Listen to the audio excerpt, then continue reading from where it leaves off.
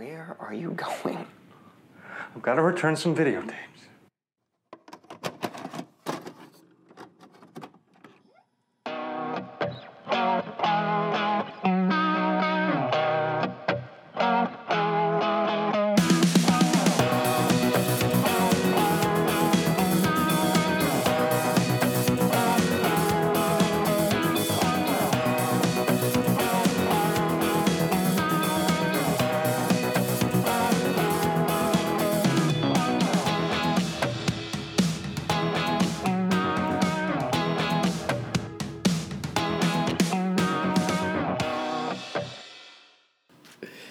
What's going on, everybody, and welcome back to the video store.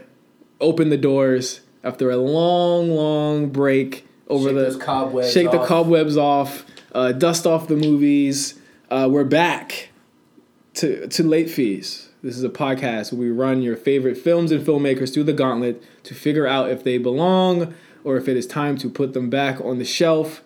I'm your host, Justin. I'm here with the boys of Late Fees, Pafifi, Eric, and Cam. What's going on, everybody? Yo. Hello. What's up? Drinking coffee on a crisp winter Saturday night. It's fucking freezing. It is pretty chilly. It's an LA winter, folks. We are back after a long, almost a month, like 3-4 week layover after Thanksgiving. After our last episode, the wrestling episode with Jin Yamato from a month ago. We finally shook the itis. We're all awake now. Yes, we're awake. Coma's over. Right before Christmas to give you guys a special Christmas before Christmas, I guess, episode here. This is our Christmas episode. This is our Christmas. Yeah. Christmas with Chris. Chris, putting the Chris and Christmas episode of Late Fees. That's very true. With our Christ, Christopher. No, that's where I draw the line. Somebody's Christ. He is a Chris. He is a god. Christopher Nolan. But before we get to that, so much stuff has happened since the last time we've been on here. Mm-hmm. I met Pat's cat. He's hanging out with us right now. He's hanging out with us right now. Elijah. He's like, did somebody say my name? Hey. What do you fuckers want? Back in. He's like very freaking out right now. Yeah, there's not usually this many people at the house. This is the first time we're recording at my apartment. The humble abode of the Pafif. We're in Palms. We're in Mar Vista. We're in Mar Vista, brother. Excuse me, brother. I just keep forgetting that Los Angeles districting is arbitrary and absolutely. It ain't either. I don't think Elijah's seen this much testosterone in your. No, he hasn't. In your apartment. So much realness has permeated into the apartment here. Real hog hours. A lot of things have come out, a lot of movies, but more importantly, a lot of nominations have come out since then. Controversial Globe noms. Very controversial. I fucking hate the Golden Globes. Why do you hate the Golden Globes? I just don't think they're. I don't think they're respectable. That's fair. I'd take one. I don't want to jinx myself for the future here, but I don't. I think anything that inherently breaks up drama and comedy isn't like you don't have to do that. Yeah. Like I just inherently don't like that attitude about storytelling. Yeah. But and also like it's just where all the celebrities get drunk and hang out before the Oscars, which they actually take seriously. Out of all the symbolic, hollow nominations and award shows that prop up Hollywood, this is the most symbolic, and I just feel like it's the most parallel to access journalism. The Hollywood Foreign Press Association just wants to hang out with celebrities, and whoever it is that year, the year they nominated The Tourist for a bunch of shit, one of the worst movies of all time, just so they could get drunk with Johnny Depp, when he was actually not a monster. He's always been a monster, but before it came out that he was a monster. But yeah, it just seems very much like our White House correspondents as well, just the most accessy of access journalism and patting themselves on the back more so than the Oscars. I've actually never watched a full broadcast of the Golden Globes. It's a shit show. I can barely make it to the Oscars. I can't. Yeah. Super boring. Watch the Golden Globes. Super boring. Get out of here. Yeah, they are literally shit faced, and that's the only thing that keeps me tuned in. Who's gonna get the most cringy, overly long speech? I think last year's Globes was when Tom Middleston talked about. Who the fuck is that? You know, Loki. Hiddleston. It's Hiddleston. Yeah. He is Middleston though. He is mid. Middle man. You're thinking of Middle Ditch. Yeah, my brain's in comedy mode. Thomas Middleditch. Tom Hiddleston gave the cringe of all cringe when he was like bragging about his philanthropy work in like the Sudan. It was like how he like single-handedly saved the Sudan, and it cuts to Christian Slater, and Christian Slater's like shaking his head like no. It's like the gif of all time. Like dude, bail. Yeah, it's more self-important than usual, that's a high mark to clear. So let's quickly go through. And we'll just shoot off our winners and shoot off our thoughts about this. Who do you think we're gonna win? Okay. And what are our thoughts? We can hop around because there's like. I'm gonna go through the big ones. Ones. Also, you guys, I gotta be honest with you. I know we put up a pretty good facade over here, but other than Eric, we don't see these fucking movies. I mean, like I feel like I see fucking all of them, and then I look at this list and I'm like, God damn, I didn't see any of these movies. This is my cross to bear. I'm trying real hard. Some of us didn't see all these movies, man. I didn't see some of them, but seen 3 of the best motion picture drama ones, and I still plan on seeing If Beale Street Could Talk. Yeah, that's definitely like. I haven't seen Bohemian Rhapsody. and then let's get to that. Okay, yeah. Let's get to that one right now. So the best motion picture of the drama category, very hotly contested for a lot of different reasons, and I think it actually falls victim to the same issue from The Tourist that Eric just talked about, with one of these movies actually being objectively bad, and people are celebrating it here as the best motion picture. Black Panther, Black Klansman, notice the trend there. Bohemian Rhapsodies, If Beale Street Could Talk, and A Star Is Born. So like 2 of those things are not like literally the other. Okay, let's get the good things out of the way first. Yeah. Because as somebody who's negative on the Globes overall, the good things about this are Black Panther, Black Klansman, and If Beale Street Could Talk. Representation. Yeah, that's awesome. Yeah. That is really sick. 3 black directors, 3 black casts. Globes, I think, usually do the heavy lifting. I think that was last year too. In a post-Oscar so white world, that diversity really showed through. Finally, we're in the post-Oscar so white world. So glad to be here. Yeah, because you can tell so much has changed. But yeah, I still haven't seen Beale Street, but like we already know Barry Jenkins is god tier, unfuckwithable. So from what I hear, and obviously Regina King can't make any mistake. So I'm glad this movie is, getting the accolades it deserves. Yeah. Now that that's out the way. Yeah, here's the thing. I'll tell you this. Black Panther shouldn't be in this category. Black Klansman is the only other movie I've seen in this category. It's great. You still haven't seen Star Is Born? I still haven't seen A Star Is Born. Oh, so all those gifts I sent you are just null and Well, I like them. There's not people Well, what in were this. you gonna say, Cam?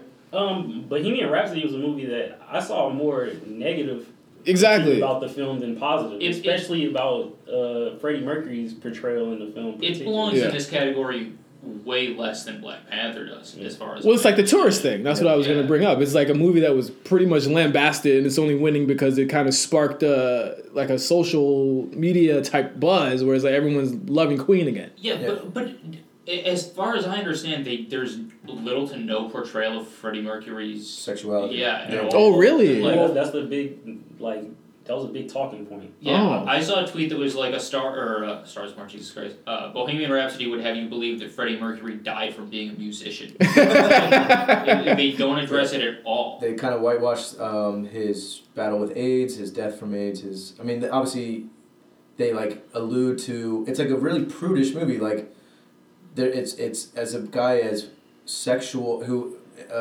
emanated such sexual energy and was like the sex symbol. They really whitewashed his sexuality and just homosexuality in general, and what it meant to live with AIDS at that time. Yeah. And like, how can the movie not be about those things? And honestly, I think that's. We can get into the other glaring issue with that is that it's a Bryan Singer movie. And yeah, we might be living in a post-Oscar so white world, but we're still very much living in a Me Too world and Time's Up world. And Bryan Singer, who is a serial offender, allegedly, of abusing little boys, exploiting little, as in like 17, barely legal. Young men. Young men. Yeah. Power dynamics, underage men. For him to tell this story, it's always been kind of And like, I think iffy. the credit I don't think he's still credited as a director. Which, Yeah, you know, because he left, right? He got suspended for something like that. Yeah, I think like Him and Raimi were fucking throwing fisticuffs. apparently Rami Malek might like put the paws on him. I love Rami Malek too. That's one of the things that I was like when he replaced the original person who was going to play Mercury was Baron Cohen, Sacha Baron Cohen. Yeah. Which would have been crazy because you would have seen like this older Mercury portrayal, which would have been cool. But I think Rami Malek is a guy who has never been given like his just due in a role. Like he was in this show called The War at Home, which is a show that aired after Family Guy when its new episodes started, and he was hilarious in that. I didn't really see him again until Mr. Robot, which was a show that I don't like, but I think he's really good in. And then I saw him in this, and I was like, well, okay, if anybody's replacing Sasha, like this could be cool. Yeah. But then it just appeared to be totally toothless. Like I don't like his teeth. The way they look at the film. His teeth crazy. I think Baron Cohen walked away. I think those creative differences that drove Baron Cohen away from the biopic was the him versus the estate versus Singer. I think Singer was still attached then too. Was about sexuality. I think that's what Baron Cohen wanted to talk about. Yeah. You know, he pushes social stuff to the forefront instead of making it like background texture, or in this case, completely void and not there at all. I think here in this best drama Black Panther though. Yeah, best drama. Black. Exactly. I saw this and I said, is there any drama in this movie? And I said, I guess Killmonger's thing is dramatic. The most dramatic thing was like his last line of the film. Yeah. And the part with his father the flower thing and he goes and sees his father and he's crying and stuff like that. That part's pretty cool. Yeah. That's a cool part, but it's like. But then every Marvel villain is. I mean, granted, Killmonger is the best villain Marvel's ever done, but it is a beat for beat Marvel villain. So does that make every? They romanticize him a lot in the movies. It's okay. I mean and I'm speaking as someone who's more or less an apologist for Marvel movies, DC movies. I like superhero shit. Unless it's really bad, I'm not gonna dislike it. That's just how it is. Knowing I saw Black Panther a little late because I don't just go rush out to these anymore, and like knowing that like how hyped his character was and seeing him in the opening scene where like he fucking like basically takes down like some museum administrators and shit, I was just like, icy. This is where like the quote unquote meat of this story is like gonna be. He doesn't appear again for like 45 minutes in the movie. He's fantastic in the movie, but like he kills every role he's in. Like that's not a. How do we not realize at this point? Like that's not a reason to think something is great. Everyone in this movie is really great. There are points when yes, it's dramatic and riveting. It's a really well-made, high-budgeted action movie. Coogler is good. Yeah, but it is also a movie where the CIA are helping out the people that they oppress. Yeah, and like breaking down the social issues of it like could turn into like a 10 hours long conversation, but really like a movie that is made by like just the biggest studio in the world as what. Again, regardless of the quality of the movie, there are really good things about a lot of these movies, but it's a movie that is a product. It is first and foremost a product, and everyone knows that. Even if we all like the product, yeah, that's cool. It's fun. It doesn't belong in the list with these other movies. It's crazy. It is crazy. It's really easy to pick that particular film's flaws as well when you line it up against the field that it's against. Like, it just doesn't hold up particularly. No. Especially against Black Klansmen, that actually, and I know, like, Eric, you weren't like a huge fan of Black Klansmen, but it at least says something about something. It's a complex movie. It's also a literal drama. Yeah. So, like, I mean, I get it, like, the taxonomy fucks things up. Like, when you split, Pat said earlier, when you split things up unnecessarily into, like, musical, comedy, drama, you pigeonhole, you have to foist a meaning onto these movies that they may not necessarily have to make them fit nice and cleanly into these categories. But there's 10 seconds of drama in Black Panther. Yeah.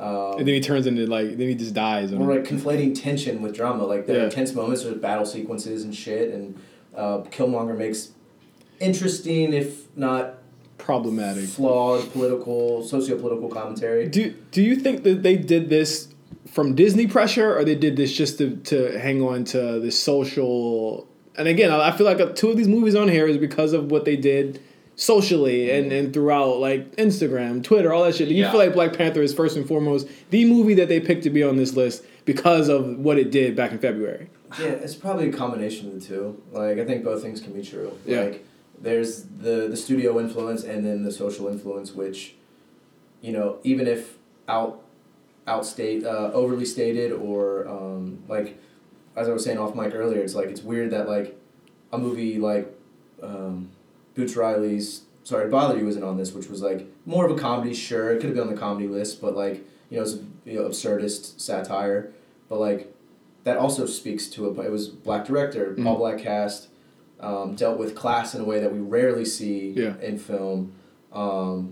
But like, for some reason, like the rallying cry was. I mean, like you said, like I wasn't the biggest fan of BlacKkKlansman. You weren't the biggest fan of Sorry to Bother You, but it should have been on there. There's weird consensus building. Like that's a great debut. It's not perfect. It's wacky. It's a big swing that is like going to be talked about for a long time. It didn't get nominated for anything, did it? It got shut out here. Crazy. Yeah. The thing about Black Panther, I think, is like if they're looking at if Beale Street Could Talk and BlacKkKlansman, and then they're thinking like, if we can also put Black Panther on this list, a movie that like fits congruously with the other two representational movies that we have, and also like a huge blockbuster that everyone loved and will get the traction for viewership for the show. Viewership is also we have a big like part. Why would we not do that? It's a slam dunk, and I understand it, but it just makes me respect the Globes even less. I don't think it's gonna win. I think you say there's no way that. Yeah, exactly. I think the movie that is gonna win is a movie we're actually not talking about at all, or one of them. But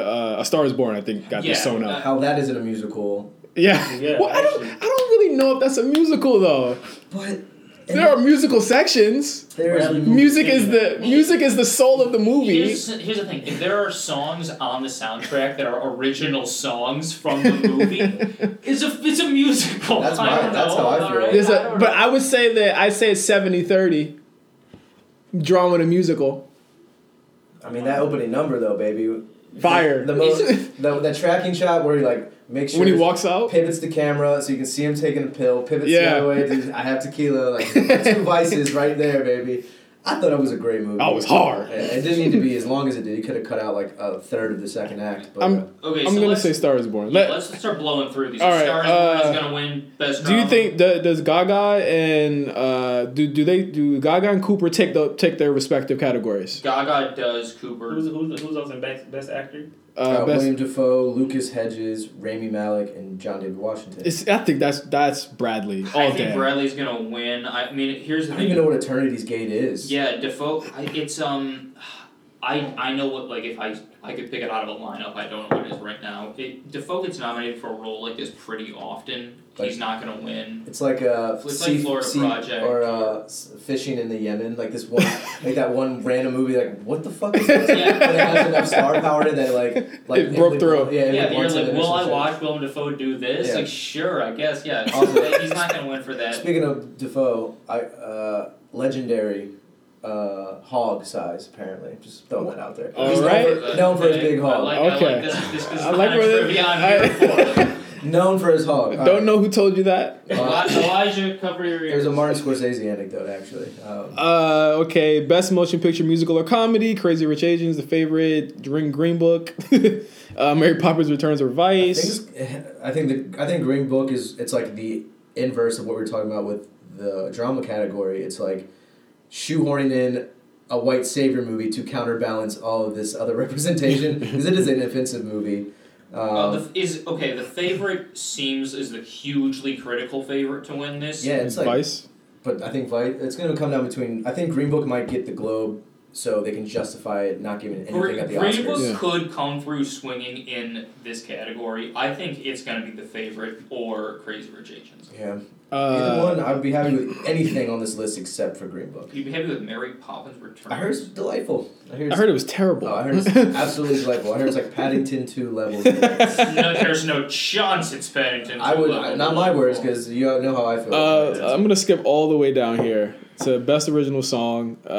This is another Star Is Born. I think Shallow is gonna win. Yeah, I mean that was like a dude. I've never seen a movie where like a moment from the trailer or a moment from like a GIF or a trending topic caused gasps. Like, I saw it in 2 packed houses on 2 separate occasions, and when Bradley Cooper rolls down that window, Hey. like, standing O every time. Like, people just know. One more time. Or and then back to the best song, when Gaga walks on stage, he goes, So okay. rapturous, baby. My next question for you is Bradley Cooper going to be Alfonso, Peter Oh, Farley, shit. Spike, and Adam McKay for Best Director? Oh, yeah, he's in a. It is against 4 fucking Legends. One of whom is Peter Farley. the But fact that yeah, Farley's but in he's this. on. I mean, he's on the list. He made Dumb and Dumber. We talked about He that made movie. Kingpin. Classic. Yeah. Then he made Green Book, Yeah. which is this. Yeah. Folks, it's the opposite. Bradley Cooper is in the deep end now. Is Cooper gonna win this I category? think you don't think he has a chance? I don't know if he has a chance, but they're gonna give it to Spike. You think? I think Roma's gonna win. I hear a lot of shit about Roma. I liked Roma, but actually, Hollywood Foreign Press might give it to Coron. I think Roma's gonna win. No, because what did they just gave it to him for Gravity. They don't need to give it to him for this. Like he did Gravity and he got to like get a bunch of praise for that. Now then he made this real small I feel like we're- representational movie. They're not going to give it to him. I feel like we're like blessing the HFPA with too much logic. Like, there's no rhyme or reason to this. Yeah, It's like, okay, who do we that's want- fair. That's Who do we want fair. to party with afterwards? But it'd be cool if Bradley won. Like, I saw a tweet and now it like has colored my interpretation of Bradley Cooper. It's like someone just randomly without context tweeted, "No man on earth has ever wanted to win an Oscar as badly as Bradley Cooper." And I was like, that is so true. Like, the guy just reeks of desperation. And like, I like him. There's not a diss against him, but like, he wants to be included in this community. And like, He deserves it, man. I like the movie. I like him in it. And I gotta see it. There are worse people out there. It's a really good film. Yeah, I gotta see it. Great Chappelle performance. Awesome Chappelle's performance. And he gave Eddie Griffin screen time. Like, God bless him. Perplexing Yeah. performance. But let's go ahead and get into a Golden Globe nominee, but never a winner. Who? Nolan's never won one, has he? Nolan? Yeah. I think he's trophy-less. Yeah, he's never won certainly one. Oscar-less. He's definitely Oscar-less. Hold on, we're gonna fact check this. He's never won. Because Can the you very- fact check for us? Checking it right now. And it's funny because the very first movie we're talking about for our Christopher Nolan episode is He's only been nominated. He's never won. Never won. Crazy. That he's is been nuts. nominated for 5 Oscars and never won, and nominated for a bunch of Globes. Yeah, from screenplays to director. A fucking tragedy. But it's great because the first movie we're talking about stars a current Golden Globe nominee, Who? Christian Bale as Dick Cheney. Oh, For okay, Vice. yeah, Yes, sir. Christian And- Bale, his muse in a lot of ways. And Yeah, weird. somebody who was shut out of the Globes for his portrayal in the Jason Reitman hack, the front runner, Hugh Jackman. Hugh Jackman. Jew Hackman. The Prestige is the first movie we're going to talk about. I posed a question to Pat and Eric a couple of days ago. Is Hugh Jackman underrated as an actor? I think he's perfectly rated as an actor. Okay. Yeah, I would agree. He's Prestige is one of my favorite movies. Yes. His portrayal of Wolverine is one of my favorite. Like Portrayals of anything. yeah, yeah, absolutely love it. He makes some pretty bad movies. Also, he's not exactly judicious with his choice in roles. He is friends with Jared and Ivanka Kushner. So I think he's fine. He's perfectly rated. The stuff that he does that I like, I think being able to play Wolverine really well, I'm really glad they happened upon someone who was perfect for that. It's been a big part of my life. I don't think it requires you to be the best actor ever. Right. I think he's like a John Smoltz pitcher. Like, he has like a 98-mile-an-hour fastball, and that's really it. He has one level, and that's big. He's very theatrical.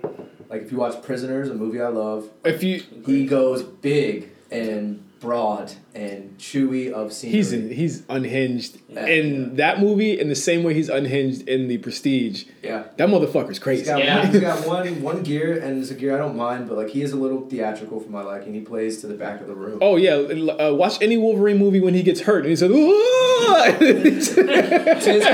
To his credit, one of the best on-screen, under-pressure recipients of a blowjob in Swordfish. Oh, He has yeah. the gun to his head, and he's getting blown, has to hack into like, the CIA mainframe. Jesus Christ. He does the Colin Farrell True Detective face. He's like, faces is twitching a whole bunch of times. We are coming out swinging. Yeah, late fees, XXX. It's been a couple weeks. We got to get this off, fellas. But But otherwise, I think he's fine. There are worse actors out there. The Prestige came out in 2006. Christ on the cross. 1 year it after, really? yes, one Yeah. year after Batman Begins, where Christopher Nolan made a whole bag. He came back again with a psychological thriller in which two magicians or illusionists who are at war are fighting to get the best. Like, it's a simple concept in the movie. Yeah. They just want to be the best magician. They just want the best trick Yeah. At its surface, is a film about creative rivalries. and revenge. Yeah, This is- and like showmanship Yeah. and like what it means to be like An artist. yeah. And what I love about Nolan is that a lot of his movies, or a good handle of them, are really about revenge or about something Oh, where yeah. where it's like, you know, About I have to something that give consumes you. yeah something that consumes you. Like even if you look at his superhero trilogy, this consumes Bruce for 3 movies. The idea that he can stop. Yeah. In this movie, it consumes both characters in this movie that they want the best trick, and there's some crazy shit that happens in this Yeah, movie. not to deep dive too much into the movie immediately, but this is doing that. But it's very emblematic of the theme Yeah. Justin is talking about. Is when Hugh Jackman's character, the Great Danton. Danton. What is his? I don't know his actual name. I only know the Great Danton. Such a great name. Angier is he? Algier. Yeah. Or Angier. It's Angier. He's talking to Tesla, played by David Bowie. R.I.P. which, I forgot he was in the R.I.P. movie. Greatest fucking thing ever. Yeah. I mean, that he's David like, who else could play Tesla in a movie other than David Bowie It's in that an weird- awesome way? It's that weird combination of like it was like stunt casting, but also a great performance. Yeah. So like it didn't distract it all, like Yeah. which is insane when someone like David Well, Bowie he comes on screen. turned down the role initially. And then, Oh, he did? and Nolan had to fly out to New York in order to get him to accept the role. That's just 2 Englishmen hanging out. It had Yeah, a cool time. he told Bowie there is no one else that could play this role, and Bowie eventually said yes. Yeah, he's right. and he was right. And so Bowie is telling Hugh Jackman in this scene, I think it's when Jackman comes and says, "I need you to build me this fucking thing." Yeah, And Tessa says, like, have you considered the cost? Yeah. And Hugh Jackman says, money is not an object. And he says, well, I'm not talking about the price. Mhm. Have you considered the cost? Mhm. And that's basically like That's the theme movie. of the movie. yeah. And he hasn't considered it, and neither one of them has really considered that. It ends up kind of ruining both of them. And on 2 separate spectrums of this movie, as we mentioned, Hugh Jackman plays Robert Angier, and Christopher Bale plays Alfred Borden. And one of them is kind of like the rich gang, super rich magician. The other one is kind of like a lower tier guy. The movie starts. side stage kind of guy. He's the one who sets up in the beginning. He sets up the tricks for Angier. He's a hand. He's a hand, and he ties Angier's wife up in the double knot. Yeah. It's the double knot. It's insane. Why would he even do this? You understand why they hate each other. Yes, from the beginning. And one of the I mean, if you haven't seen this movie, this is going to Oh, steer clear. inside baseball. Yeah, please steer episode clear. We've ever done. Yeah. Is the movie is all time jumps and like flashes of plot. So- Spoilers from here on out, Yeah, by the way. So continue. so- there are a lot. So, Yeah. so Hugh Jackman's wife, who's been his stagehand and whatever, she goes into this dunk tank, and because of the knot that Borden. Christian Bale's character is tied, Yeah. she can't escape within the allotted time and drowns. And then these guys who are friends coming up together end up being bitter rivals for the rest of their lives. And one of the best things about the movie is that even though at the outset it seems like Christian Bale is really guilty of having tied the wrong knot or whatever and like trying to make it look too real or whatever, Mhm. by the end of the movie, Nolan and everybody has done a good job of making it seem like it could have just been an accident. Like if they could have gotten over this horrible accident, maybe none of this needed to happen. And yeah, none of them would have been hurt. Like there are parts of this movie, just kind of skipping ahead here, like Angier shows up to one of Borden's fucking things and shoots the motherfucker. Yeah. And I was like, this is some real like East Coast West Coast beef shit. Yeah. It's so yeah. Sorry, not to get too far ahead, but it's a wild fucking movie. I really love the idea of seeing the time jumps as you mentioned. Because you open and Borden is in jail. Yeah. Or he's in prison, and you're wondering how he got there. And the movie takes you through all of the periods that they got them there, but you're not quite sure. It's kind of Memento-ish in the way that he frames it. You're not quite sure where this part lands at or how he gets out or whatever. Yeah. And how do you guys feel about kind of like the way he plays with time in this movie? Well, it's like you said, following Memento, excuse me. It's like he really established his voice as like he loves playing with nonlinear structures. And it helps. It's not distracting in this movie. I have problems with Memento. I think it's a fine movie. Guy Pearce is amazing in it. It's a gimmick. It's gimmick. Yeah, pure gimmick. This plays into theme. It's like embedded in like the fabric of this, of everything thematically that's happening, of like a cinematic magic trick. Mm-hmm. And he worked out the. Sorry, not to cool. but we will talk about Batman on this podcast someday. I think we should leave the today. Yeah, we're gonna leave the But Batman. I just want to briefly say a lot of the stuff you see in Prestige, just in terms of storytelling devices with time jumps, he also does in Batman Begins. Yeah. So he's been working out some of this stuff from Memento to be not just, and I really like Memento. I think it's a fine movie. It's a lot of fun to watch. It's gimmicky bullshit, more or less, at the end of the day. It's not one of his better movies, but it is very cool. Mm-hmm. And the way he learned to play with time in that is evident in really good ways in Batman Begins, and then really awesome manipulative ways in Prestige. Yeah, and I think Prestige, I hold this as his greatest work. I know I kind of oscillate between this and Dark Knight. What do you feel like is his best work? That because I mean the review, like I look at reviews, like I love this movie too. Mm-hmm. Look at reviews, like when it came out, the reception was really like kind of It was mixed. It was muddled. Yeah.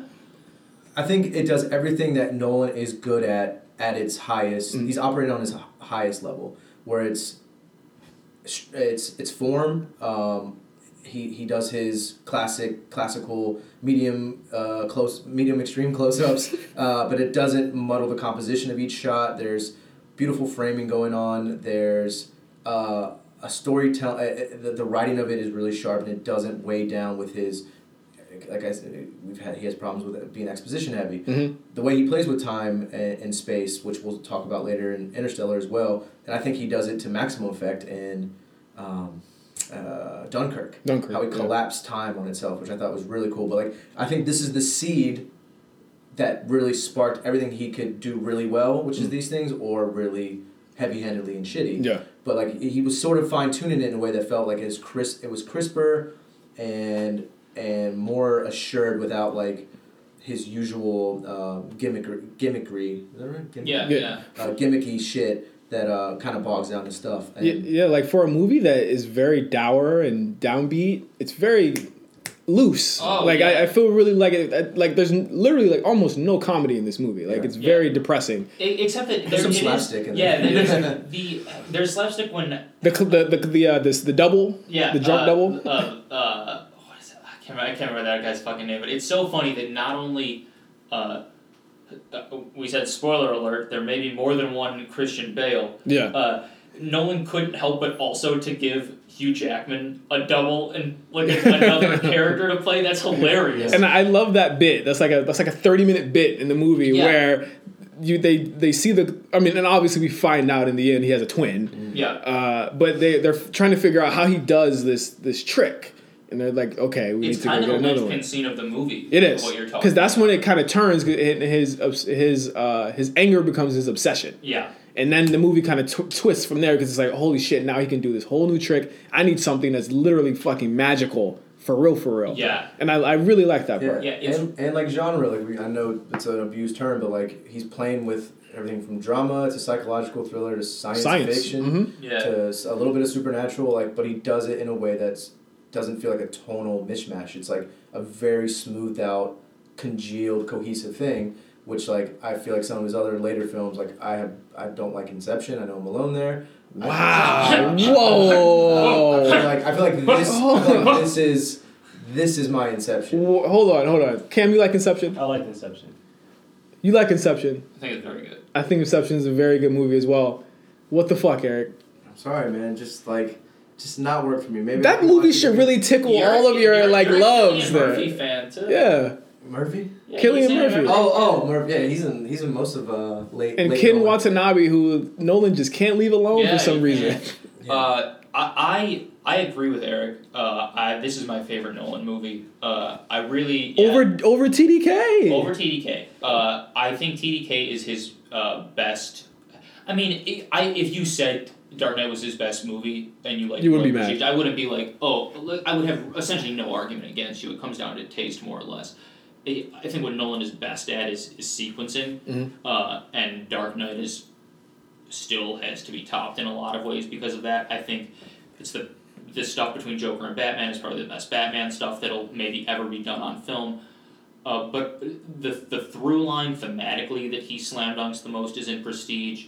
The scenes when they're talking about the scene that you just mentioned where Michael Caine is saying like he's using a double. Yeah. Like you're. And he was right. Yeah, he's right. That's the best part about it. Yeah. He's right, and he's if you're not obsessive, he's right. But Yeah. if you're an obsessive person at all, you can understand Hugh Jackman's pain where he's like the trick is too good. Yeah. He's not using. He's not smart enough. Yeah, he's not good enough. And Michael Caine is saying like no, the goodness of the trick is coming from the simplicity. The simplicity is that he's using a double, and it just becomes this really great movie about storytelling to me. Sure. Because when the first time that they talk about this Vanishing Man trick or whatever the fuck they call it in the movie.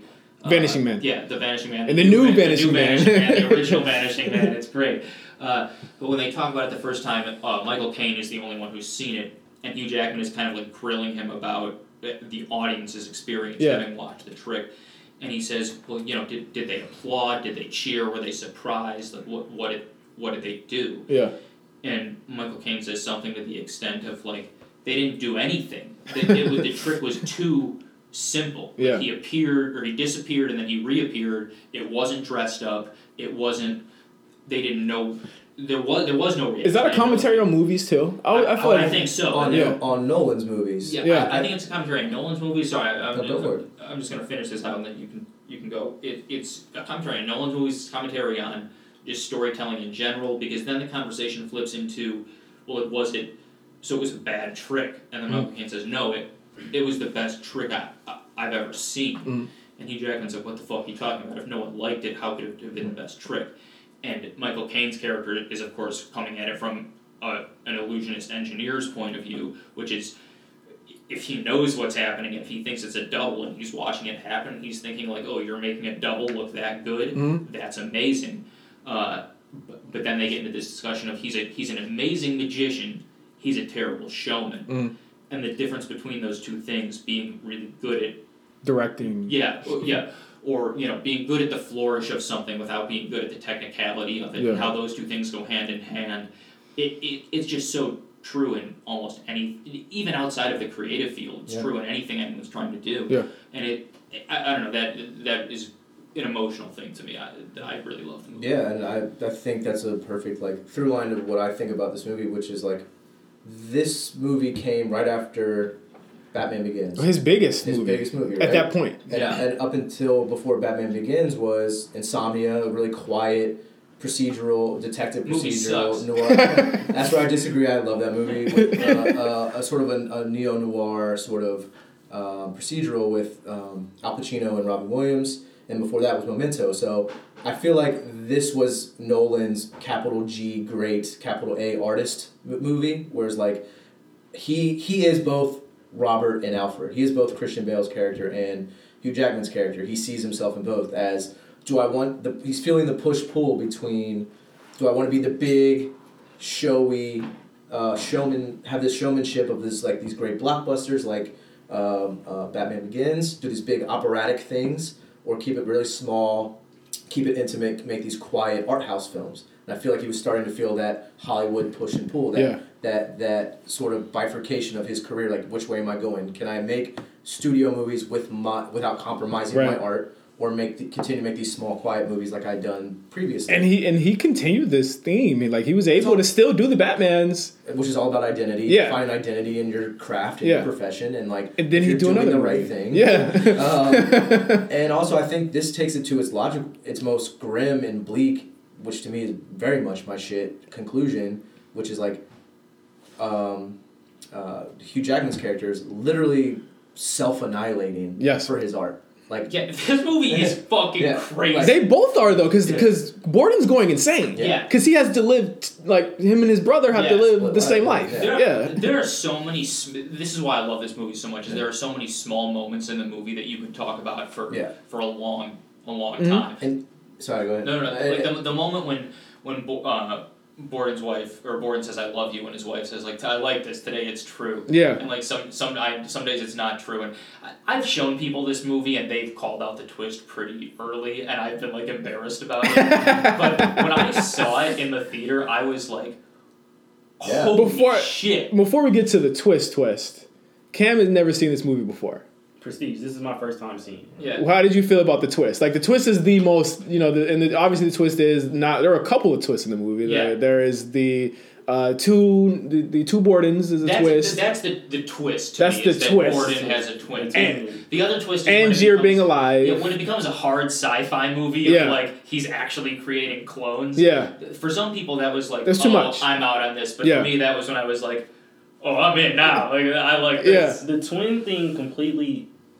I don't know if I was watching the movie the wrong way, but it was something that I was not prepared for. I wasn't either. Like, so like when it got explained at the end, I was confused kind of actually. I had to go back and watch the part of the movie, make sure I wasn't missing anything, because I just, like you said, I took that, it was like his assistant, wasn't it? Yeah. I just took that guy as like a unassuming assistant the whole time. So when we get to the end and he's not, his twin is getting hung. Yeah. I'm thinking he's dead. Like, he's dead, and then he shows up and kills him. It just completely... The twist of a twist, because they both had two identities. He was Lord Caldlow and also Fallon, in between those two. Do you think that the twist enhanced the rest of the movie, or you think that it kind of hurt it? No, it definitely enhanced the rest of the film, in my opinion. It made everything...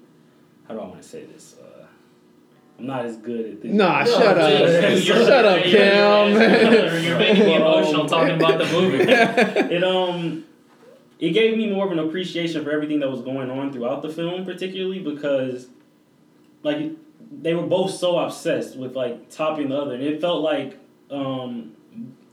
Bale's character got the ultimate last laugh between both of them. And it was something, like I said, I wasn't prepared for. And it makes you believe that Jackman actually is the one who's coming out on top, kind of. Yeah. And then out of nowhere, point. But it equals the ultimate illusion. Mind fuck. It adds weight to what is happening, where it's like, okay, these guys are just compulsive and self-obsessed to the point where it's, they're literally drowning under their own obsession. But like, when you see the stakes now, it goes beyond just like a petty grievance between old friends. It's like, oh no, there's life and death stakes. Yeah, which there shouldn't be. Which is like, which is what makes I'm getting chills talking about it, baby. Chills. It's like, I usually hate like I said, the great artist trademark sign movies. Like, this is like, I like the movie Chef, Jon Favreau, but that's like literally about his career. Like, do I want to make more Iron Man? Do I want to make Chicken Soup for the Soul movies or Iron Man? And he did that with the food metaphor. This is really about Nolan, like, do I want to literally annihilate myself for my art, which I do anyway, no matter what, but can I keep operating on this grand operatic level that I have been without destroying myself? Yeah. Or do I keep the showmanship, do I abate the showmanship, or do I operate on a more intimate, sort of emotional, psychologically textured movie? Yeah. Like Memento was, or Insomnia. But yeah, man, like when that reveal happened, I kind of had that like. Oh. I was 20. I was 20 when this movie came out. It was 2006. Crazy, right? You were 20 in 2006. Yeah, 1986. Yeah, we were. Jesus, man. I know. You guys are kids. I know. I was 17. I remember having like I had like that. I go. Hold my age back. It was. You already told us when you said you saw Scream when you were 4. One thing that kind of speaks to what you guys were saying was Olivia Winscombe, Angier's assistant, who's played by Scarlett Johansson, has a very large role in the movie, as does Rebecca Hall as Sarah Borden. She said, Olivia's character says to Borden, you two belong with each other. Brutal, truthful moment when she says and this. I do want to ask the role of women in this movie. How did you feel about the role of women? It's the Nolan problem. Nolan has like a De Palma problem. Like his wife gets iced in the beginning, and then the rest is about like how that drives the men's story forward. It's a common tale with straight white male directors. Yeah, it's kind of better than Jesus Christ. Sorry, Pat. Okay, I'm kind of just thinking of his other movies, which, I mean... The Dark Knight kind of does the same thing a little bit with Rachel? Maggie Gyllenhaal's character. Yeah, Rachel. Yeah, and it's Dark Knight Rises kind of has like... Terrible placement of women in that movie. I think Rachel is a good character. She's a good foil for him. She's played better in Batman Begins. Yes, totally. And I don't hate the recasting like I would have thought I would have when it happened. Yeah. But I think one of the reasons I love Batman Begins and Dark Knight. You're going on Batman. You said we weren't. Okay, yeah, sorry. The role of Rachel Dawes in those two movies, I think, is one of the successful driving forces of the movies. But outside of that, he's not great in the whole thing. I mean, think about Memento, very bad. It's just like terrible testosterone fest the whole time. Sure. This is... the reason that it gets away... The women are not given a lot to do in this movie, no. So that I guess that's the bottom line. But the stuff they are given to do, Rebecca Hall and Scarlett Johansson's characters are both smarter than the men. They think they end up both like kind of disgusted by these two guys and they leave. Like the you two deserve each other is something that they ultimately both kind of end up thinking. And so, I mean, again, you should be writing better characters. Yeah. But if you're not going to do that, I guess the next best thing is making them the smartest characters, which they are. So I don't hate it. I think both performances are really good. Rebecca Hall's especially. Yeah, she's never not good. Yeah, she's fantastic. She's very good at she's good at monopolizing screen time that has been carved out for the quote-unquote great men of the movie like she did in The Town. Yeah. I was going to say, we were just talking about her. Yeah, she, it's unfortunate she isn't given more to do. I know her film Christine, where she is the center of attention the entire time and just crushes you. She's a powerful performer. But when she is given little to do or has a thinly written script, she can turn it into magic, and she's done that on multiple occasions. And I think she crushes this movie. Yeah, absolutely. I thought she was great. I do think that the role of women is weak. But I have to bring it up, obviously. Yeah. But I mean, it doesn't stop this movie from being just a spectacular movie. As like the proverbial quote unquote great man movie or the great artist movie, it does both of those things as best as they can. Like I usually hate those movies. I absolutely love them. It does a good job at turning them both into like crazy obsessive. They're dickheads. Freaks more than like it doesn't. Yeah. It doesn't make either one of them like likable. They're not likable at all. They're the protagonists, but they're not like heroes at all. At all. Like when they're having that confrontation in the end in the hallway, like you're like, well, even though they're like neither one of these guys really won this situation. No, they lost everything. Like brother got sacrificed. Yeah, you lost your brother. Not only that, his brother got buried alive at one point in the movie. Yeah. Like it is pretty great. Like that, the Prestige has like a pretty clear pledge, turn, and prestige in the movie. Yeah. When the fucking hangman says any last words and he says abracadabra and it's like cross-cutting with the reveal of the other Christian Bale, it's amazing. Yeah. And then there's like the moment when they're talking, the same moment in the hallway, and he says like, you never understood why we do this, it was the looks on their faces, and you're like, you leave it thinking like, oh, who really got who at the end of this, and it's just, it's really... it's a great movie. It's a home run. It's an absolute home run, and it shows you when Nolan is a little bit restrained and like, you know, isn't hyper cross editing like he does in the fight scenes in his blockbusters. Like he lets moments play out and lets them breathe a bit. It's like it's powerful shit, man. Like just thinking about it, like that opening sequence where it's just the slow pan across a foggy forest with all those black hats. Like obviously, if now that you know, like it's telling you, it's revealing the trick in the very opening scene, which I think is great. Which you think is like a death of magicians, or death of magic, or something like that. Just stupid, like or just imagery, or like, just imagery, like Victorian period piece flourish or something. Looked like Bloodborne. Yeah, it did. Great Andy Serkis role. Also, by the way, the like when he does the like what's in my hand part and he guesses it right, it's like it's your watch or whatever. Like he's such a great fucking actor. It's a riveting. Folks, it makes you think a little bit and it entertains you, but all jokes aside, it's a thrilling movie, wonderfully acted, and like it gets under your skin a little bit. Like I haven't watched it in a minute, and I could talk about it all the time. So do we keep this movie? Oh God, it's unanimous. It's his masterpiece. Unanimous. This might be one of my top 4 on Letterboxd. Oh wow! Did you go 5 on it? We were talking about 5 stars on Letterboxd. By the way, follow our Letterboxd, by the way. I think I went 5 on it. I would go, if I haven't, I would go back and give it 5. I'd be shocked if I had it. Cam, you got to get a Letterboxd. All right, get a Letterboxd. We're going to keep that one. And as Eric said, this movie makes you think. The next movie we're going to talk about will not make you think a lot. We're going to talk about Interstellar. It will try. It will try. We're going to talk about Interstellar when we come back from the break. We'll be right back on Late Fees. What you're about to see is considered safe.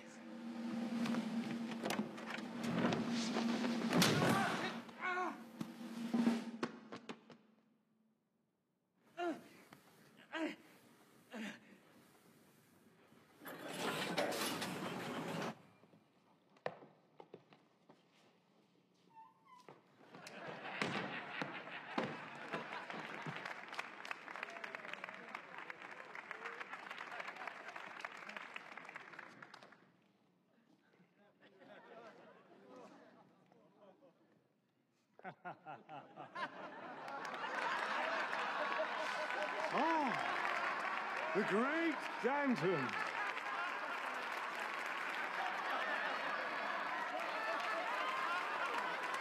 I apologize.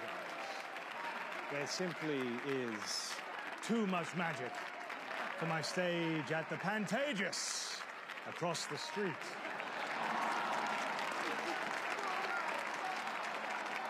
Pardon my intrusion. And go easy on the poor chap. He does try so very hard. I don't know how Bolden found it. All right, welcome back to Late Fees. Chris Nolan. I was almost like, I didn't know whether to say Christopher or Chris. I thought you were going to say Christmas edition. It's kind of the Christmas edition. Put in the Chris and Christmas. That's the subtitle. Will we be back by Christmas? I think we're going to do one more. Or we're going to do one after Christmas. Yeah. We're going to do one after Christmas. So this will be your Christmas episode. And then you'll have another one before New Year's. Where we just talk about Den of Thieves. Yes, Eric did see Den of Thieves. I got to see it. It's so fun. That'll be a good one to It's watch a good movie, right? It's dirtbag heat. It's so good. I'm going to my parents' house in a week, so I'll watch that while I'm there. And we need have you seen it, Cam? Den of Thieves? Gerard Butler, O'Shea Jackson. 50 Cent? Fuck that shit. I went and saw it this year. It's so good. It's a good movie. I'm excited to see I had fun with it, man. 50 Cent, baby. 50's good in it. 50's good in the movie. But that's not what we're talking about today. We can talk about this It for kind an of had hour. like a good twist though too at the end. It did have a good twist. Hang on, you guys. Yeah. Okay, all right. Excited to see Sorry. this All movie. right. Sorry. I guess we got to talk about this one. The movie we're going to talk about now is 2014's Christopher Nolan's 2014 science fiction epic. Because apparently he needed one. Interstellar. Intersmeller. It's starring Matthew McConaughey Interstellar. and Anne Hathaway. I don't know about that one. I don't know about that bit, Eric. Jessica Chastain, Bill Irwin, Ellen Burstyn, and Michael Caine, of course. And a young Timothy Chalamet. That's crazy. It's a movie that is about basically set in a. Can you say that the future in this movie is dystopian? Sure. We don't see a lot of it. Well, it's a future that folks sucks. What are flying cars at? It mirrors ours in a way that the future didn't didn't manifest the way that we sort of fantasize it would with like hyper tech, like tech fetish. Yeah, it was pretty fucking boring. It was an agrarian ecological disaster. Yeah. And the amount of life left on Earth is dwindling, and time on Earth is dwindling. So the idea of this is that in order to save the world, a group of astronauts have concocted a formula to open up a wormhole in which they will go into this wormhole and find a sustainable place for humans to live. Right? Yep. Yeah. And every time they go to this wormhole, should we talk? No, I'm going to talk about just the basic story of it because there's a lot to unpack here. So we're not scientists. Yeah, so Matthew McConaughey plays because I mean this movie's super heavy on the science stuff, or kind of, but it's heavy on like the exposition of it. Yeah, it's heavy on like pseudoscience. Yeah. I guess. Yeah. And pseudo intellectualism. Yeah. So you have Matthew McConaughey is Coop, Joseph Cooper, who we're supposed to believe that Matthew McConaughey is. Yeah. Great name. A astronaut named Coop. We got to point out this was in the middle of the this movie came out 2 months after True Detective season 1 stopped airing. Wow. So he he was hot. He had the hot hand. Yeah, this was like the reconnaissance this was like, oh, he's in a Chris Nolan movie. Like this is he's made it. Like we all did it now. Yeah. Like this is it. So he plays Coop, and he has a team of scientists that are going up into space with him. He has a family though, and he has a little girl named Murphy Cooper. How come she's not Coop either? Because if she's Coop, Murph. She's Murph, and it's like, but she's not Coop. If he's Coop, why is she not Coop? Okay, whatever. Yeah. I don't have an answer for a lot of things in this movie. Yeah. Topher Grace is also in this movie. Yeah. Oh God, I forgot about that. Isn't David Oyelowo? Yeah, he's in this movie like as well for like 10 seconds. Yeah, like there's some stars in this. His son's not going to college. Yeah. That's literally what he shows up in Sons, Matthew McConaughey. So they essentially are going on this huge life-changing astronaut mission, and then the whole movie is about how they completely fucked up this wormhole mission, and then it just goes from there. It's all about time compression, family, and not missing out on the moments you love the most, which I guess Christopher Nolan is talking about all those months he spent making The Dark Knight. Yeah, it's 3 hour this 3 hour space epic with, admittedly some pretty impressive sequences. Oh, it looks beautiful. It looks great. Wes Bentley's in this movie. Yeah, that's true. And Doyle is his name. and a great cameo from Matt Damon. Yes, spoilers. Sorry. Yeah, Matt. We're on a ton of tangents here because this movie is like. There's not much. It's very much. Before we like shit on the twist and shit like that, there's not much. Yeah, but like, folks, what if, and stick with me here, what if love transcends time and space? Did you ever think about that? Okay, here, real quick, just so we can get this out of the fucking way.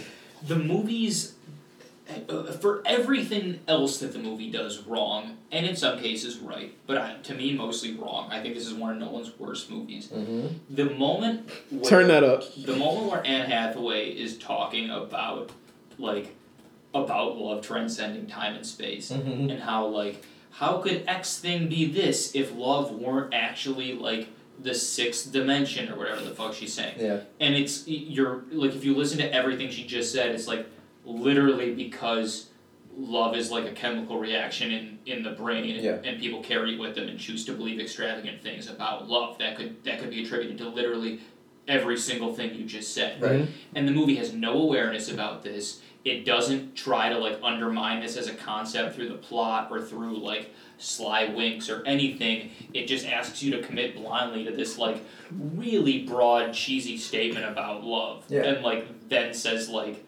and because of that, all these crazy, awesome sci-fi things are possible. Right. And it tries to you can't have a wormhole which is so pulpy and then be big hug type of movie. You can't have both those things. They don't jive. The first hour and a half is completely different from the last hour and a half of this movie. Yeah, there's 2 hour and a half. It's long. Yeah, it's 3 hour movie. It's long for a Nolan movie. Yeah, it's long for Braveheart. Yeah, 169 minutes. Yeah, nice. Nice.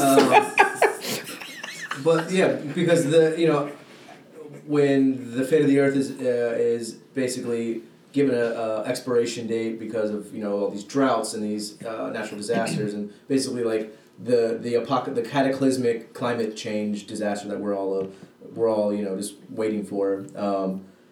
It becomes this mission of Matthew McConaughey and his team, not just to save the world, but like it becomes about a father and daughter's bond, and he wants to save his children. What part of the movie? What side of this movie did you guys like the best? The science fiction space part, or the father-daughter part? I'm a sucker for a good I was a sucker for the good interpersonal relationship drama, and like Pat is shaking his head. But like the movie loses itself. It's like I honestly think Christopher Nolan is like very surgical and clinical and cold. All his movies are like. Even these movies like we were just talking about with The Prestige and Memento, like these are very two-dimensional, and I don't mean that they were written poorly. Like these men that he writes about are just like I know about my profession, and I know about like how I operate in the world, and like emotions are like these things I can't compute. Like it's like robots trying to figure out like human emotion. I think that's literally Christopher Nolan. So like I don't know if like maybe he got married or like he had his first kid around this time. I really don't remember. He's been married. Oh yeah, but like it felt like a guy who like a caveman, like me love. I'm gonna make a 3-hour movie about this and try to feel like he doesn't know what love looks like. So like that's how he like articulated it to the world. Let's kind of like set the also we have to set the stage here. Also like this was after The Dark Knight Rises. Yeah, which. He'd signed his blood contract to WB. Yeah. He fulfilled it. He was free. We saw this trailer, and I don't think there's anybody in this fucking room that didn't get hyped for this movie because of how we felt. I was so excited about it. I was like, he's back. Yeah, Nolan, McConaughey, this is the greatest news ever. And I love that the trailer tells you nothing about this movie. None of the trailers told you anything about this movie. So when you go in and see it, you're thinking it's going to be some sci-fi action film, bro, and then it's or even just a sci-fi thriller, like Alien or something like that. And it gets there when they get to that water planet, and they're there, and you're like, and I love the idea of playing with. That's the best part of the movie. It is to me when they're on the water planet because it's like it's very new for Nolan also, but still kind of familiar. This is after Inception. And he's introduced us to these types of worlds that are kind of unfamiliar to us. Mm-hmm. But this world, this planet, I was like, I want to be here a lot longer than that. I want to see what's going on. But it's also like more scary and it's scary as shit. It's like a horror film at that point. Like it gets it. But it's really good sequencing. That's why it's the best scene in the movie. It's because it is what Nolan is best at. Mm-hmm. And the parts of the movie that are really bad are sequences that make you just think like. What is happening? Yeah. Murph. So in that sequence, someone makes a huge, grave mistake that costs the team 23 years. And that is where the movie kind of shifts into the father-daughter dynamic because then, out of nowhere, Matthew McConaughey, who knew he was going to be gone a long time anyway, starts to miss his family. So there's basically stranded... That's what happens. It's like he doesn't talk about it. Like when you say it like that, he knew he was gonna be gone for mad long. And then like that was the whole crux of him leaving was that she was like, I know he's not gonna be gone, or he may never come back again. Yeah. But then it's like after that, it's like, oh shit, I got a daughter at home. Yeah, because it deals with space time. Like it feels like just a couple weeks that he's been gone, but it really like decades have passed. Yeah, he watches that video. Yeah, and he watches that like telecom video and shows how his kids have aged and. Because it's like it's more or less I don't want to say it's a suicide mission. Yeah. But if they don't succeed and find this this wormhole that leads to a more viable, sustainable planet on the other side of it, then everybody dies. Yeah. Eventually. I think the movie's big failure ultimately is where it goes from like being this like space exploration movie, and then when they start to fail, it becomes this like kind of cheesy drama. Yeah. And what it should do is become like. A really crazy like space horror movie, which I thought it was going. I thought it was going to be where like they're flying through space and losing like their lives and like they're gonna get back to Earth and like it's dust. But there's a bit with Matt Damon's character, where you think that that's gonna be the antagonist of the movie, and this motherfucker dies in like 10 minutes. Yeah, it's pretty great. Yeah, Nolan's great with the stunt casting. It goes back to the David Bowie thing. Where it's like, he brings in someone who you're like, oh, it's like a jarring. You don't expect a star of that caliber. Whether it's Bowie playing Tesla or someone like Matt Damon, who in 2014 was, like probably peak powers. Yeah. Just to show up to this movie. Yeah, to show up for 10 minutes and get turned into a meat sack. Yeah. One of the funnier things. It's a gruesome death, also. One of the quick, he turns out he's like, they make contact with another explorer who is, correct me if I'm wrong, like he was on a similar mission. Yeah. He got stranded and he was in cryostasis. Yeah. Mm-hmm. And so he winds up, like thinking about self and wanting to rescue himself and jeopardizes McConaughey and Anne Hathaway's crew. Kills the character, I believe, too. Kills the character, just like, I'm going to save myself, and it fucks everything up. It's crazy that I can't even picture his role in this movie without just picturing The Martian. Yeah, because it's before The Martian, right? Yeah. That's a great point. I forgot about that. But I know, like, fuck Screen Junkies and those guys, but...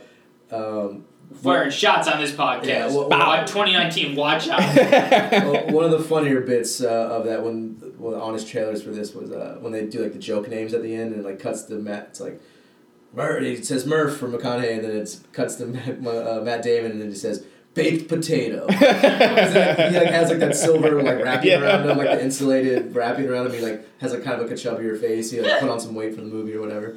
I thought it was really good. But and he's great in his 10 minutes on screen. Yeah. He's like a good villain because, he can be like a smug, smarmy asshole. But then it just shifts and they lose another 51 or so years, I think. And as it's going through, we're realizing that Murph, who becomes like literally the secondary character, like she becomes a scientist and she becomes another star of the movie. She's grown into Jessica Chastain at this point, and she's trying to help and find her father.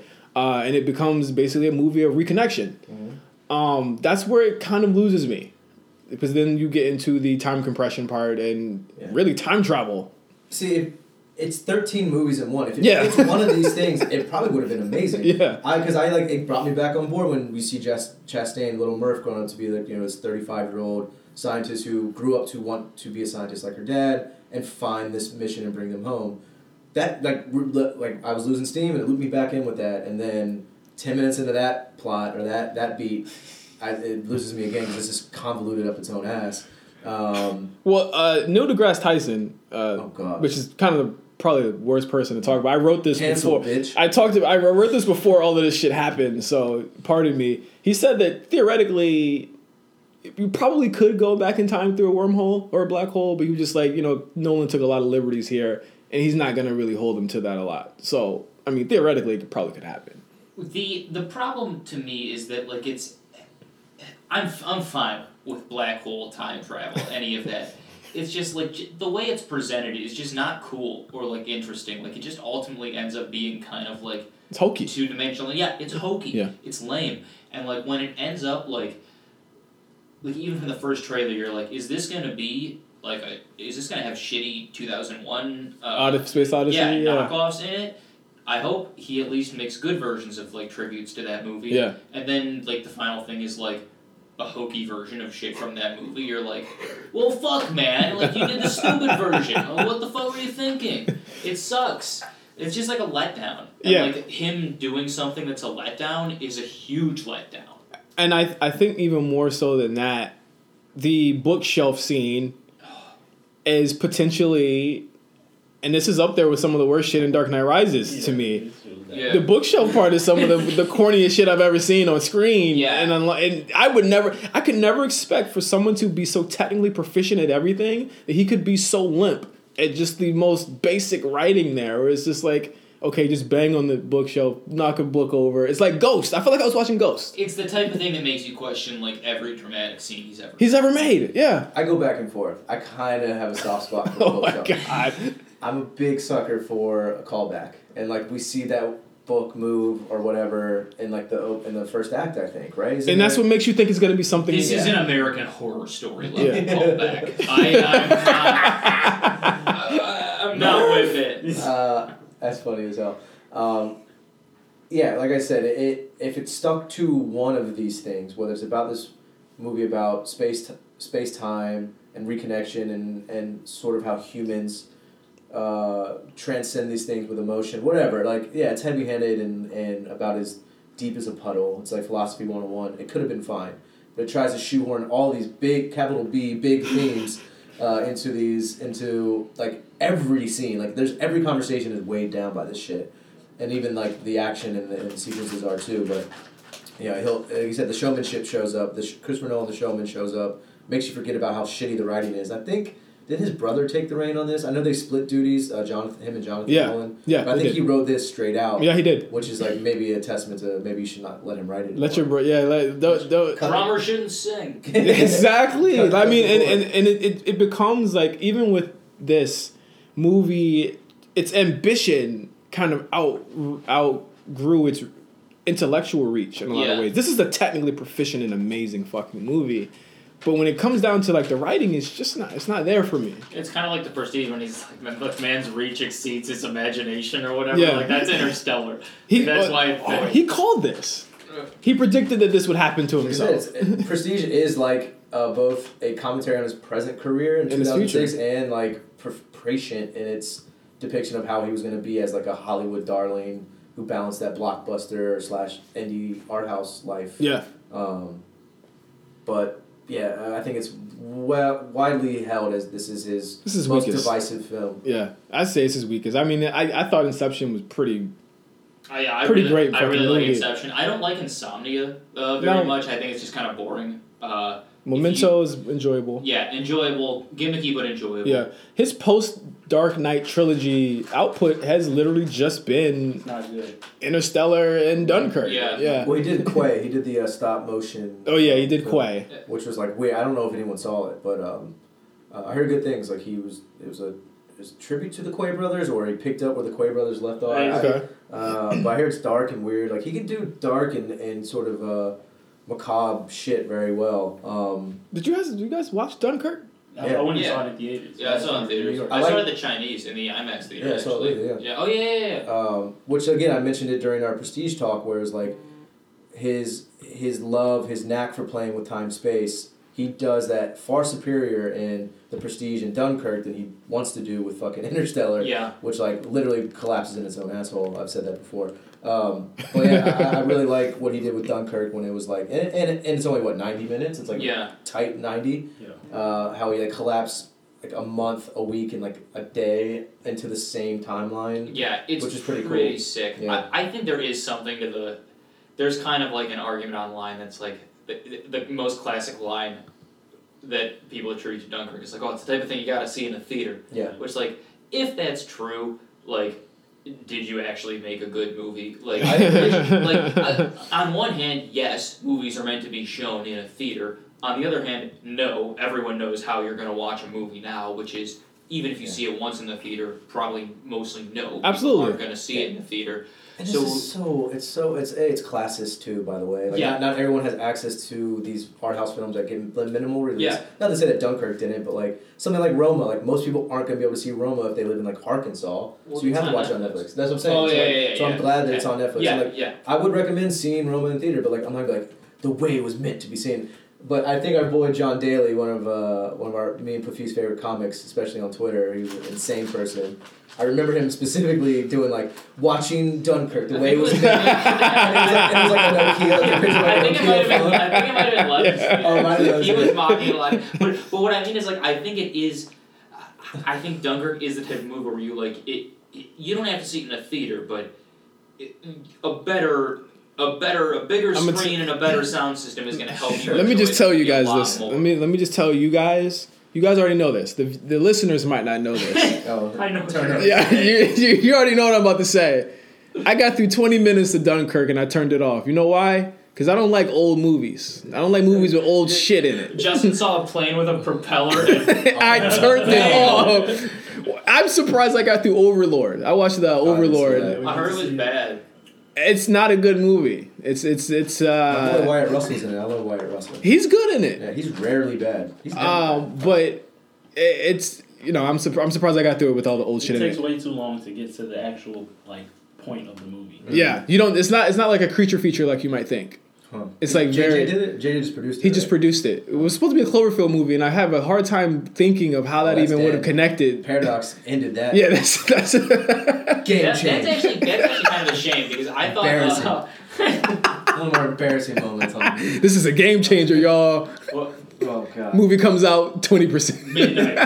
20% after the Super Bowl. Duvernay was was hyping that up on Twitter. That's why she blocked you. That might be why she blocked Did you me. dunk on her for that? I That have never tweeted her in my life or tweeted about her specifically. She follows me, and I was dunking on that movie. I don't know if it was because I criticized that or Black Panther when it was out. I think she blocked me actually when I trolled Black Panther. I did one of those. I took my son to see the movie, and I think she retweeted it, thinking I was serious. That's what happened. She retweeted me on serious, and then I laughed. You can't get mad and then block somebody on Twitter. You got fucking clowned. I didn't even tweet her edit. I was just that's her. I took my son to see Black Panther. Man. And he asked me, was this like Martin Luther King's dream or something? Jesus. There's no way she retweeted that thing. I'm gonna pull the tweet. I'm gonna find it and I'm gonna send it to you. My That's God. like when Jake Tapper gets trolled into tweeting like stolen valor. Yeah. Jake Tapper will retweet any military personnel on Veterans Day, and some of my dirtbag left people who I love will send themselves dressed in fake military outfits. Sir, will you please retweet me? I served 4 years in the Gulf, and it's him with fucked up medals and they're upside down and shit. And Jake Tapper's yes sir, with honor. And obviously not a real military person.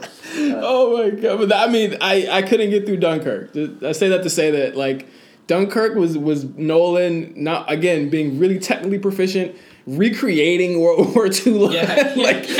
What the fuck for? I just don't see why he does this. I appreciate that somebody's really committed. I think the movie's hard to get attached to outside of the scene where they're trying to figure out if the guy is one of their a spy or something, soldiers or a spy. Yeah, that scene is really cool, but the intensity is tied to the really brief characters that he gives us a glimpse to. Yeah. And outside of that, the cool thing is watching Hardy fly a plane with the mask on, talking all fucked up. That's he loves that. We know that's literally a Nolan archetype. Did you guys watch Venom yet? No, I'm hoping we get a fucking screener for it, man. You guys gotta watch Venom. It's the second best superhero movie of the year. Second to second to Spider-Man, yeah. Second best to PG-13 Deadpool. No, absolutely not. No, I like Dunkirk, but it does the Nolan thing. He couldn't just end the movie where he should have, where it's these traumatized, PTSD-riddled, basically children, these young boys who were sent to a death war, hell war, come back and they're frozen in shock on the train, don't know what they just seen and survived. It could have ended right there, and they don't know how to readjust. They get off the train, what do I do?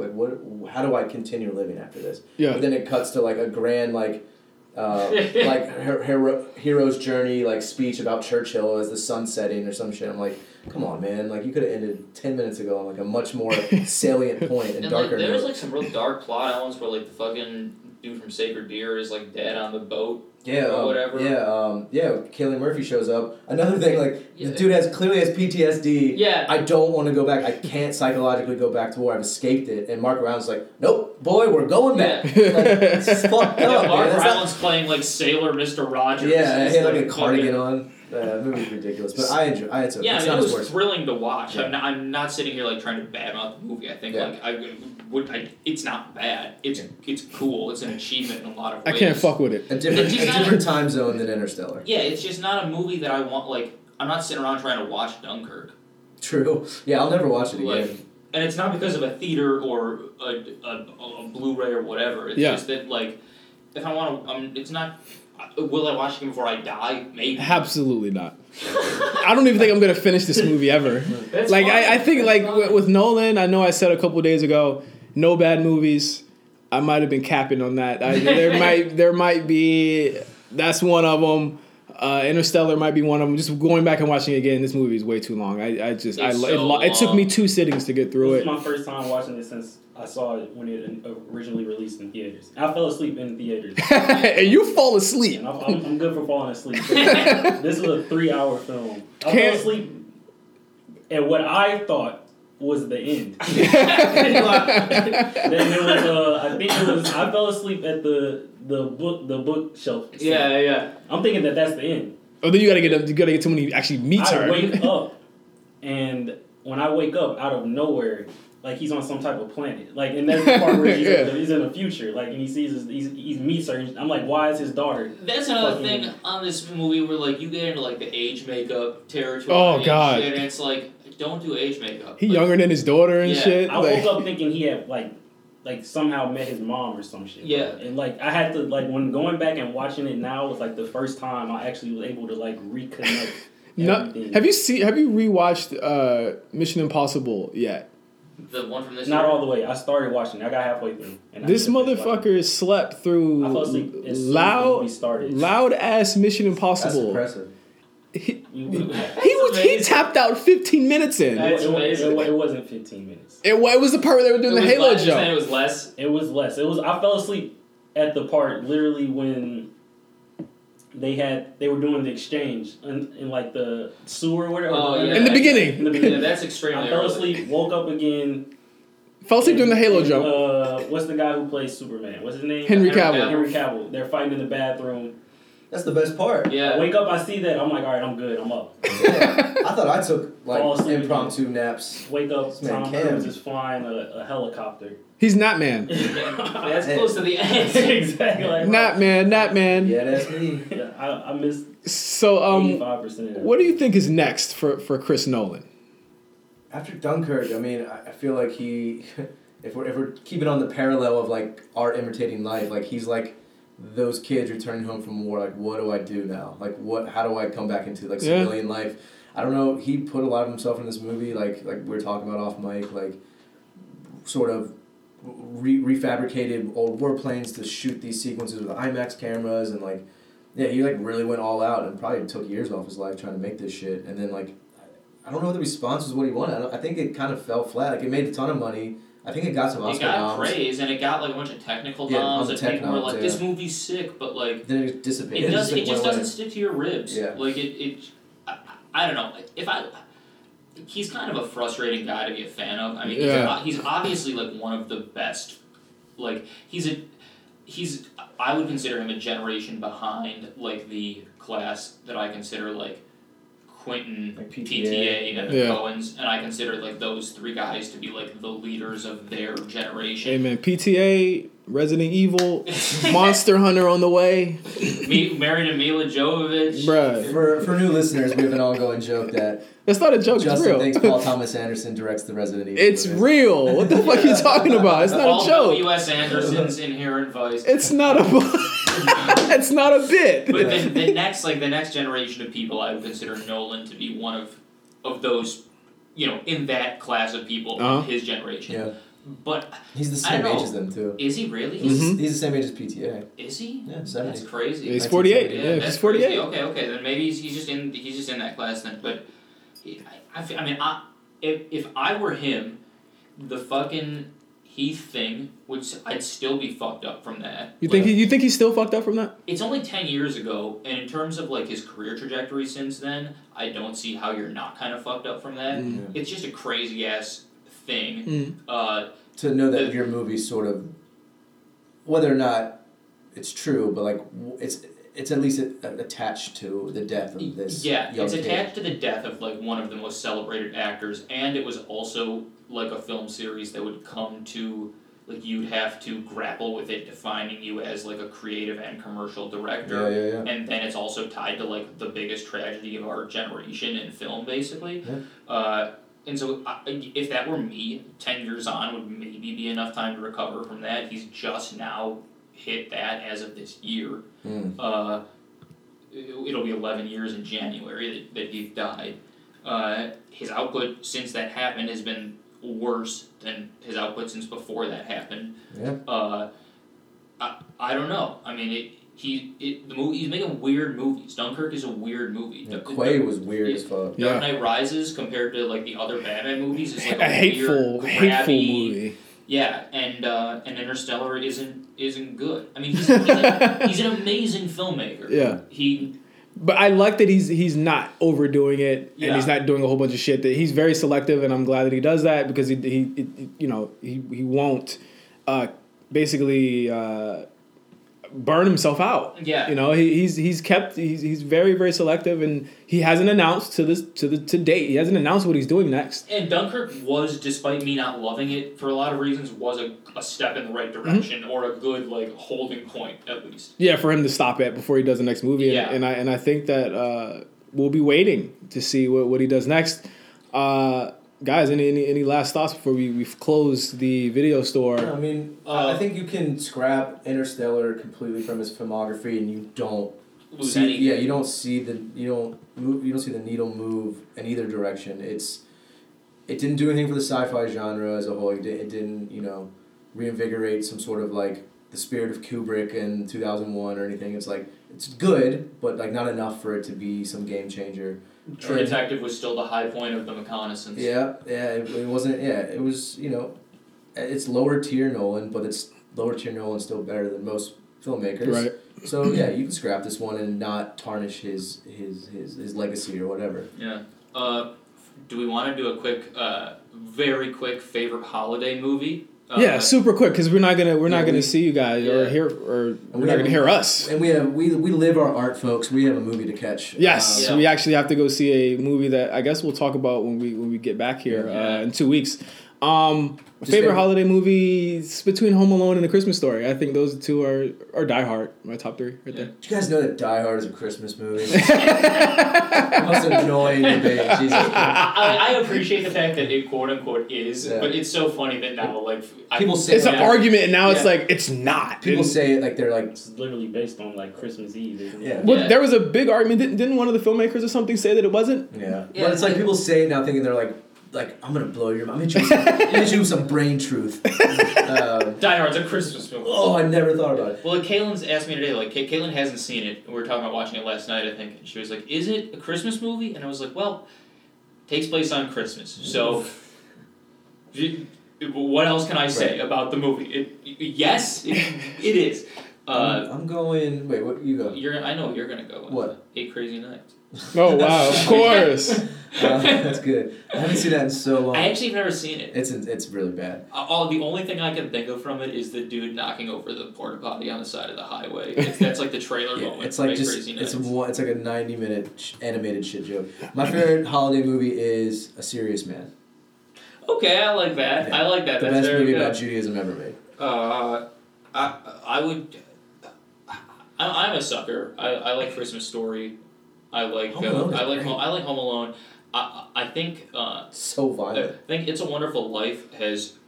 Wow, that's the old man pick. That's the old old man pick. Cam immediately looked at you like, "You're old. How old are you?" It is a good movie. It's obviously old as shit. It has one of my favorite lines in a movie ever, where the dude is at the bar with the angel Clarence, and Clarence orders like a real complicated drink, and the bartender looks at him and he says like, I hope I don't botch this, but he says something like, "Listen, pal, we serve hard drinks here for guys who want to get drunk fast, and we don't need anybody around with personality giving the place character."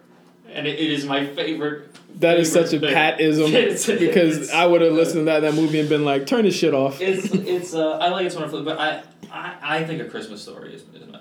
That's good. Classic. I like Home Alone a lot, but I also like Elf. Elf is nice. Elf is good. Elf is funny. Yeah. And I don't know if this necessarily... I think this counts. A Nightmare Before Christmas. Of course it counts. Yeah, of course it counts. Yeah. That's actually one of my favorites as well. I didn't even think about that movie. People think it's a Halloween movie, which it is, but it's about people learning the spirit of Christmas. Yeah. So I think that makes it a Christmas movie. Santa Claus also is one that I like a lot. I think the Tim Allen performance is I also like that Kurt Russell Santa Claus movie on Netflix. Was it good? I don't know. I just saw it. I gotta watch it. I gotta watch it. It looks dark. Has anybody seen Fred Claus? No, I have not seen that. That's awesome. What about Jack Frost? Not the horror movie. Not Michael Keaton. Yeah, I haven't seen it. People say it's sad. I don't know. And I heard it was sad because I saw it when I was a kid. Because your dead dad is a fucking snowman. It is a kind of creepy movie when you think back about it. All Christmas movies are, man. They're always sad. Yeah, A Christmas Story is just like. It's a commentary on gun violence. It's like raging horniness and violence. Home Alone is like pure violent. Like that's the most violent movie. Like, he kills them. People gets hit in the head with bricks and heads are lit on fire. Grabbing hot ass doorknobs and shit. There's no way they would have made it through that night. But yeah, those are our favorite Christmas picks, just for you guys who want to watch some Christmas shit. If you didn't have access to any random IMDb user's top holiday movies, Those are ours. Silent Night, Deadly Night. How about that, motherfuckers? Black Christmas. Yes, absolutely. But yes, just because we're not gonna hear from you guys or be broadcasting, of course, on Christmas, have a happy holiday for whatever you believe in or whatever you celebrate. From us at Late Fees. Once again, we'll be back in 2 weeks. Let's pull up the schedule here. Yeah, what do we got? I think we had like a tentative schedule. Now we can just kind of grab bag from. We're definitely gonna grab bag. I can't find the schedule right now. Would you happen to see where it is? I don't know. I think you might be the only one. That has Oh no, I have it. We were going to do a bonus episode.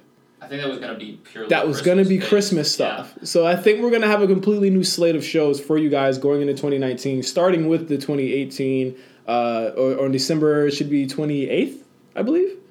Do a recap.